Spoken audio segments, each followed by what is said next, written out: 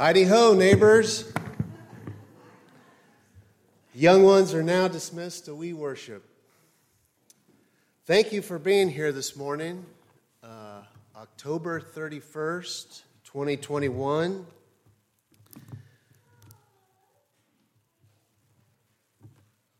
Hope that you had a very enjoyable day yesterday with the nice weather. After 3 to 4 days of gloom, I just heard it said it was like a little taste of heaven. And it was. It was beautiful. So I hope you were able to enjoy your day yesterday.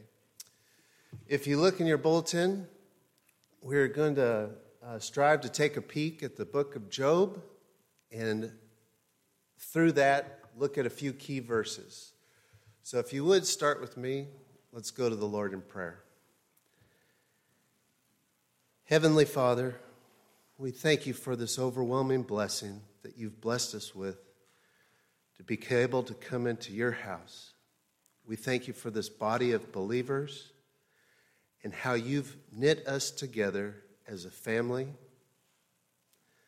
Help us, Lord, this morning to glorify you. May this time of worship, praying together, and looking into your word bring you glory. And last of all, dear Lord Jesus, we ask that your Holy Spirit would come and do the work within our hearts through your word. In Jesus' name we pray this. Amen. Well, the book of Job may be familiar to some of you, and maybe someone here has never studied it, read it, heard it. To do just a quick history over the book, it's very interesting. Searching the dates and times the book was authored is unaware. Most lead to possibly about the time period of Abraham. The author is unknown. Some speculation and commentaries believe that maybe the book was authored and then re-authored by Solomon. Job, they believe, was possibly an Israelite, but then as I dug further, some other things say he was not an Israelite because of the way that some of the original Greek, how he referred to God. But then some believe he is. So we don't really know a lot of extreme details about Job. God's word tells us in chapter 1 that he lived in the land of Uz. He was a blameless man. He was a man of integrity. He feared God and he stayed away from evil. That's how the Bible's description of Job starts. We learn that he has 7 sons, 3 daughters. We learn that he's wealthy, that he has 7,000 sheep, 3,000 camels, 500 teams of oxen, 500 donkeys. It says he also has several servants, employees, and it states that he's the greatest man in that area. Several versions say the greatest man in the East. His children join together with their brothers and sisters and take turns hosting feasts at their house. Each time the feasts end, Job gives special sacrifices to the Lord and prays over his children in case they may have sinned, and he's praying over his children for their forgiveness. And the Bible tells us that he does this constantly. Then, in chapter 1, it changes to a different scene, and it paints a picture of a conversation between God and Satan. And God says, "Where have you come from?" And Satan says, "I've been roaming the earth back and forth, observing." And God says, "Have you considered my servant Job? He is blameless, full of integrity. He fears me, fears God, and he turns away from evil." Satan responds, "Well, of course he does. You've blessed him richly. He has everything. Take away all his possessions, and he will surely curse you. God says, do what you want to the man, just don't harm him. Now, listening and reading and studying, I came across a couple of people that phrased it this way: God was bragging on Job. And then they said, hopefully God never brags on me. For those that you know that know the story. So Satan went away from there, and as we read into the chapter more, everything happened at once. And isn't that how calamity happens?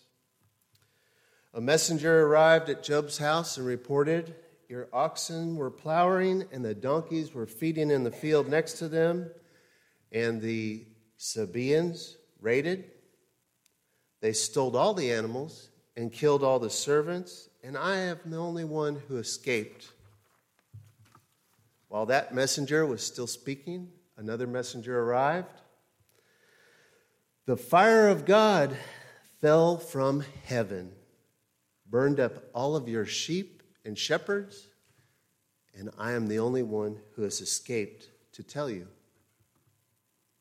While he was still speaking, another messenger came and said, the Chaldeans have stolen your camels and killed the servants. I was the only one to escape to tell you. While he was still speaking, another servant came, said a strong wind hit the house where your children were feasting together. All the four walls caved in. Your children are dead, and I was the only one who escaped to tell you this.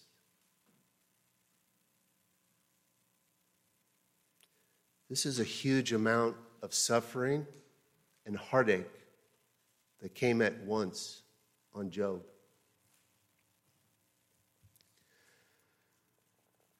Job tore his clothes, shaved his head, and fell face down to worship God, saying, I came into this world with nothing. I will leave this world with nothing. The Lord gives, and the Lord has taken away. Blessed be the name of the Lord.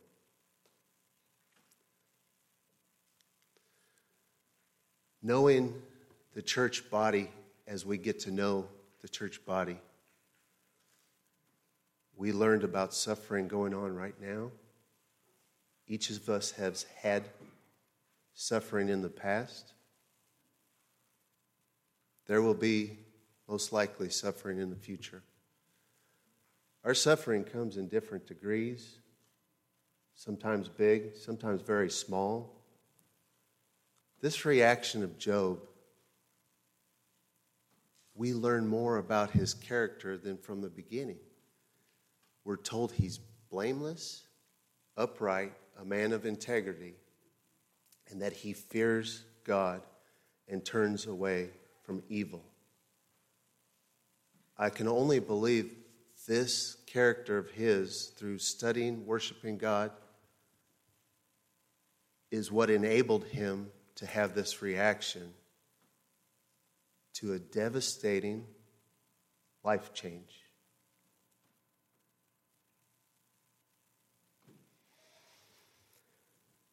The book goes on, and in chapter 2, Job is tested again. And again, there's a meeting, a conversation between God and Satan. God says, Satan, where have you been? I've been roaming the earth, back and forth, watching all this going on. And again, the Lord says, have you considered my servant Job, who has kept his integrity even though you've inflicted him? Satan again is wrong, but he says, well, of course he's okay. He has his health. If you take away a person's health, they lose their hopelessness comes. They're finished. God responds, okay, do what you want to the man, but do not kill him. Then we learn, as chapter 2 goes on, Job is struck with sores from the sole of his feet to the top of his head. And he uses a broken piece of pottery to scrape his sores, and he's sitting among the ashes of his scrapings. And the Bible describes that he's in constant, agonizing pain. Job's wife says to Job, are you still holding on to your integrity? We have lost everything. Financially devastated. We have lost all of our children. We have nothing. And now you are on the path of dying in constant agony. She says to Job, curse God and die. You would be better off. First time I read this, I thought, oh, wow, she's coming out of left field. But she was there. She's experiencing all of this. She's seen the seriousness of this situation, this suffering, this heartache. She's heartaching. She is part of it. And she's now watching her husband in this position. She wants his suffering to be done. Job's response in chapter 2. Should we receive only good things from God and never anything bad? This passage hits me because I am so joyful and thankful when I receive good things from God. And sometimes I don't acknowledge and realize that our struggles and our trials, they are also from God. From reading commentaries, Job's suffering and testing, we know wasn't because of a habitual sinful life. It was because he had a virtuous life that he was able to endure these. Should we accept only good from God and never anything bad? Is Job's response. So as the chapter moves on, Job's friends hear about this suffering, and we're introduced to 3 of his friends, Eliphaz, Bildad, and Zophar. They travel from far away, and they see Job at a distance, and we're told they hardly recognize him. When they get closer, they tear their clothes in mourning for their friend Job. They throw dust in their hair to sympathize in sorrow. And then we're told they sit with Job for 7 days in silence. In my mind, these are some great friends. To console somebody going through suffering by just being there with them. And the Bible tells us they sit with them for 7 days in silence to console Job's suffering. It describes that his suffering was too great for words. Chapter 3, the book really takes off. Job and his friends begin to visit. Job and his 3 friends visit for 28 chapters. And if you're familiar with this book, they're discussing constantly theories of Job, why this is happening, the suffering happening, lots of theories of innocent not being punished.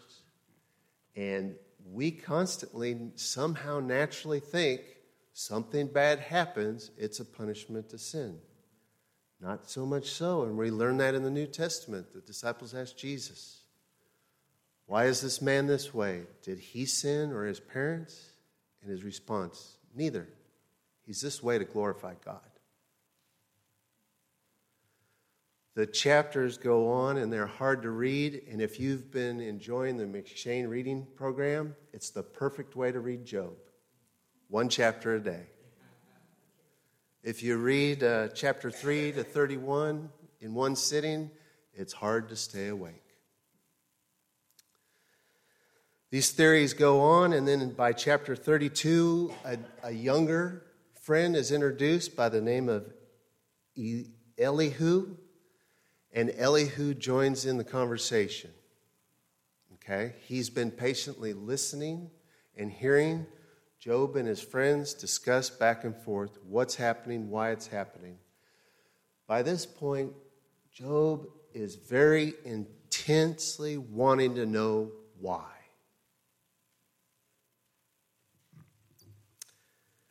The Lord responds. Chapter 38, verse 1, I'll share by reading in the ESV version, and we have it on the board as well. The Lord answers Job. Then the Lord answered out of the whirlwind and said, who is this that darkens the counsel by words without knowledge? Dress for action like a man. I will question you, and you will make it known to me. Where were you when I laid the foundation of the earth? Tell me if you have understanding. Who determined its measurements? Surely you know. Or who stretched the line upon it? On what were its bases sunk? Or who laid its cornerstone? When the morning stars sang together and all of the sons of God shouted for joy? Or who shut the sea with its doors when it burst out from the womb? When I made the clouds its garment and thick darkness its swaddling band, and prescribed limits for it, and set bars and doors, and said, thus far shall you come, and no further, and here shall your proud waves be stayed. Have you commanded the morning since your days began, and caused the dawn to know its place, that it might take hold of the skirts of the earth, and the wicked be shaken out of it? If it is changed like clay under the seal, and its features stand out like a garment, from the wicked their light is withheld, and their uplifted arm is broken. Have you entered into the springs of the sea, or walked in the recesses of the deep? Have the gates of death been revealed to you? Or have you seen the gates of deep darkness? Have you comprehended the expanse of the earth? Declare if you know all this. Where is the way to the dwelling of light? And where is the place of darkness, that you may take it to its territory, and that you may discern the paths to its home? You know for where you were born then, and the number of your days is great. Have you entered the storehouses of the snow? Or have you seen the storehouses of the hail, which I have reserved for the time of trouble, for the day of battle and war? What is the way to the place where the light is distributed, or where the east wind is scattered upon the earth? Who has cleft a channel for the torrents of rain, and a way for the thunderbolt, to bring rain on a land where no man is, on the desert in which there is no man, to satisfy the waste and desolate land, and to make the ground sprout with grass? As I read those 27 verses, I pray that you are hearing the overwhelming awe of our Creator.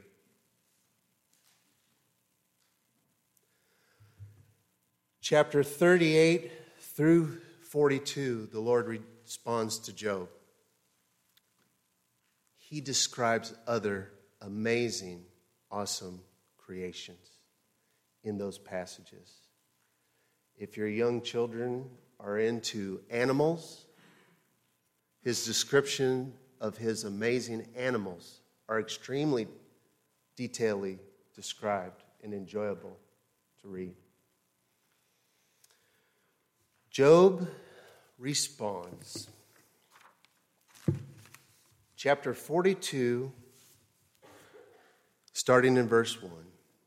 Then Job answers the Lord and says, I know that you can do all things, and that no purpose of yours can be thwarted. Who is this that hides counsel without knowledge? Therefore, I have uttered what I did not understand, things too wonderful for me, which I did not know. Have you been in this position? Have you spoke assumingly, thinking you know what the answer to someone else's problem could be, or your own problem? Therefore, I have uttered what I do not understand, things too wonderful for me, which I did not know. Earlier in the chapter, Job also says that he puts his hand over his mouth.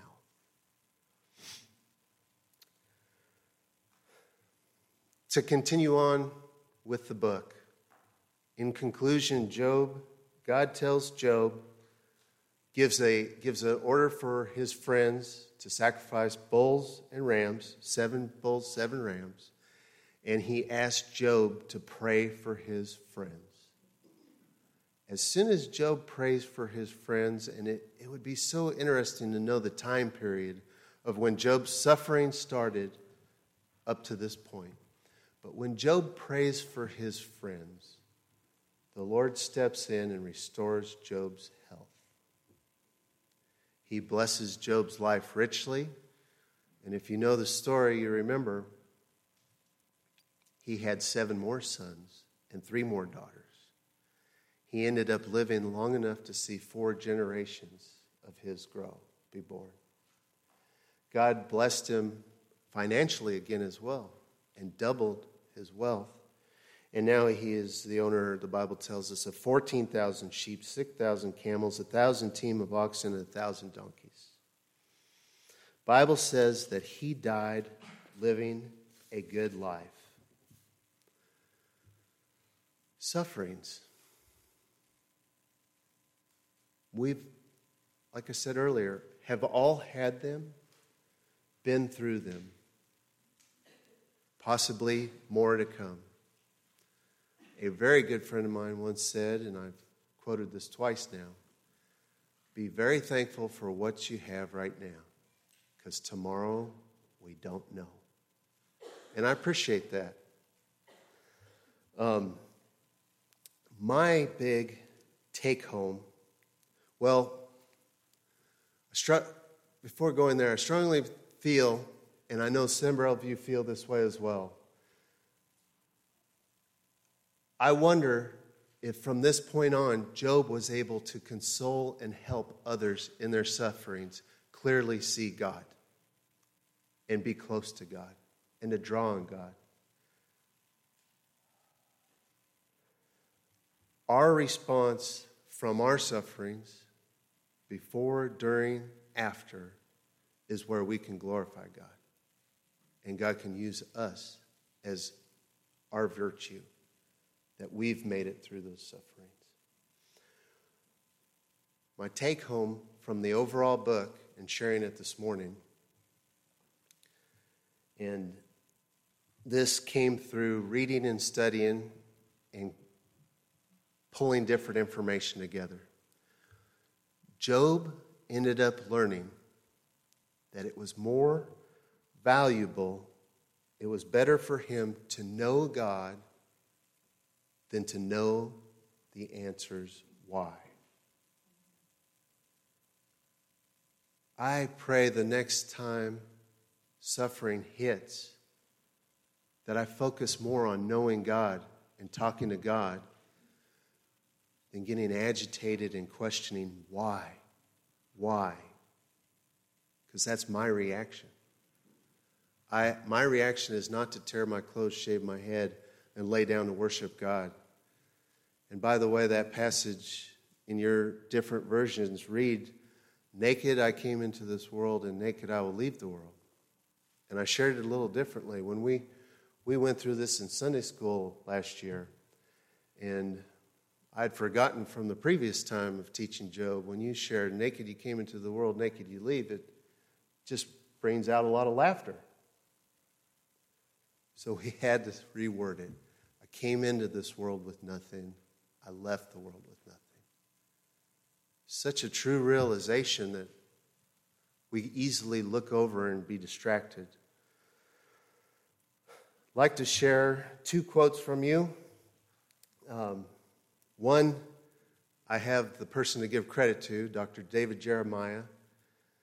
Thursday's radio program, he shared this. The other quote, I searched and searched and I couldn't find who stated it. But Dr. David Jeremiah said, only the Christian life is the life where surrender brings a victory.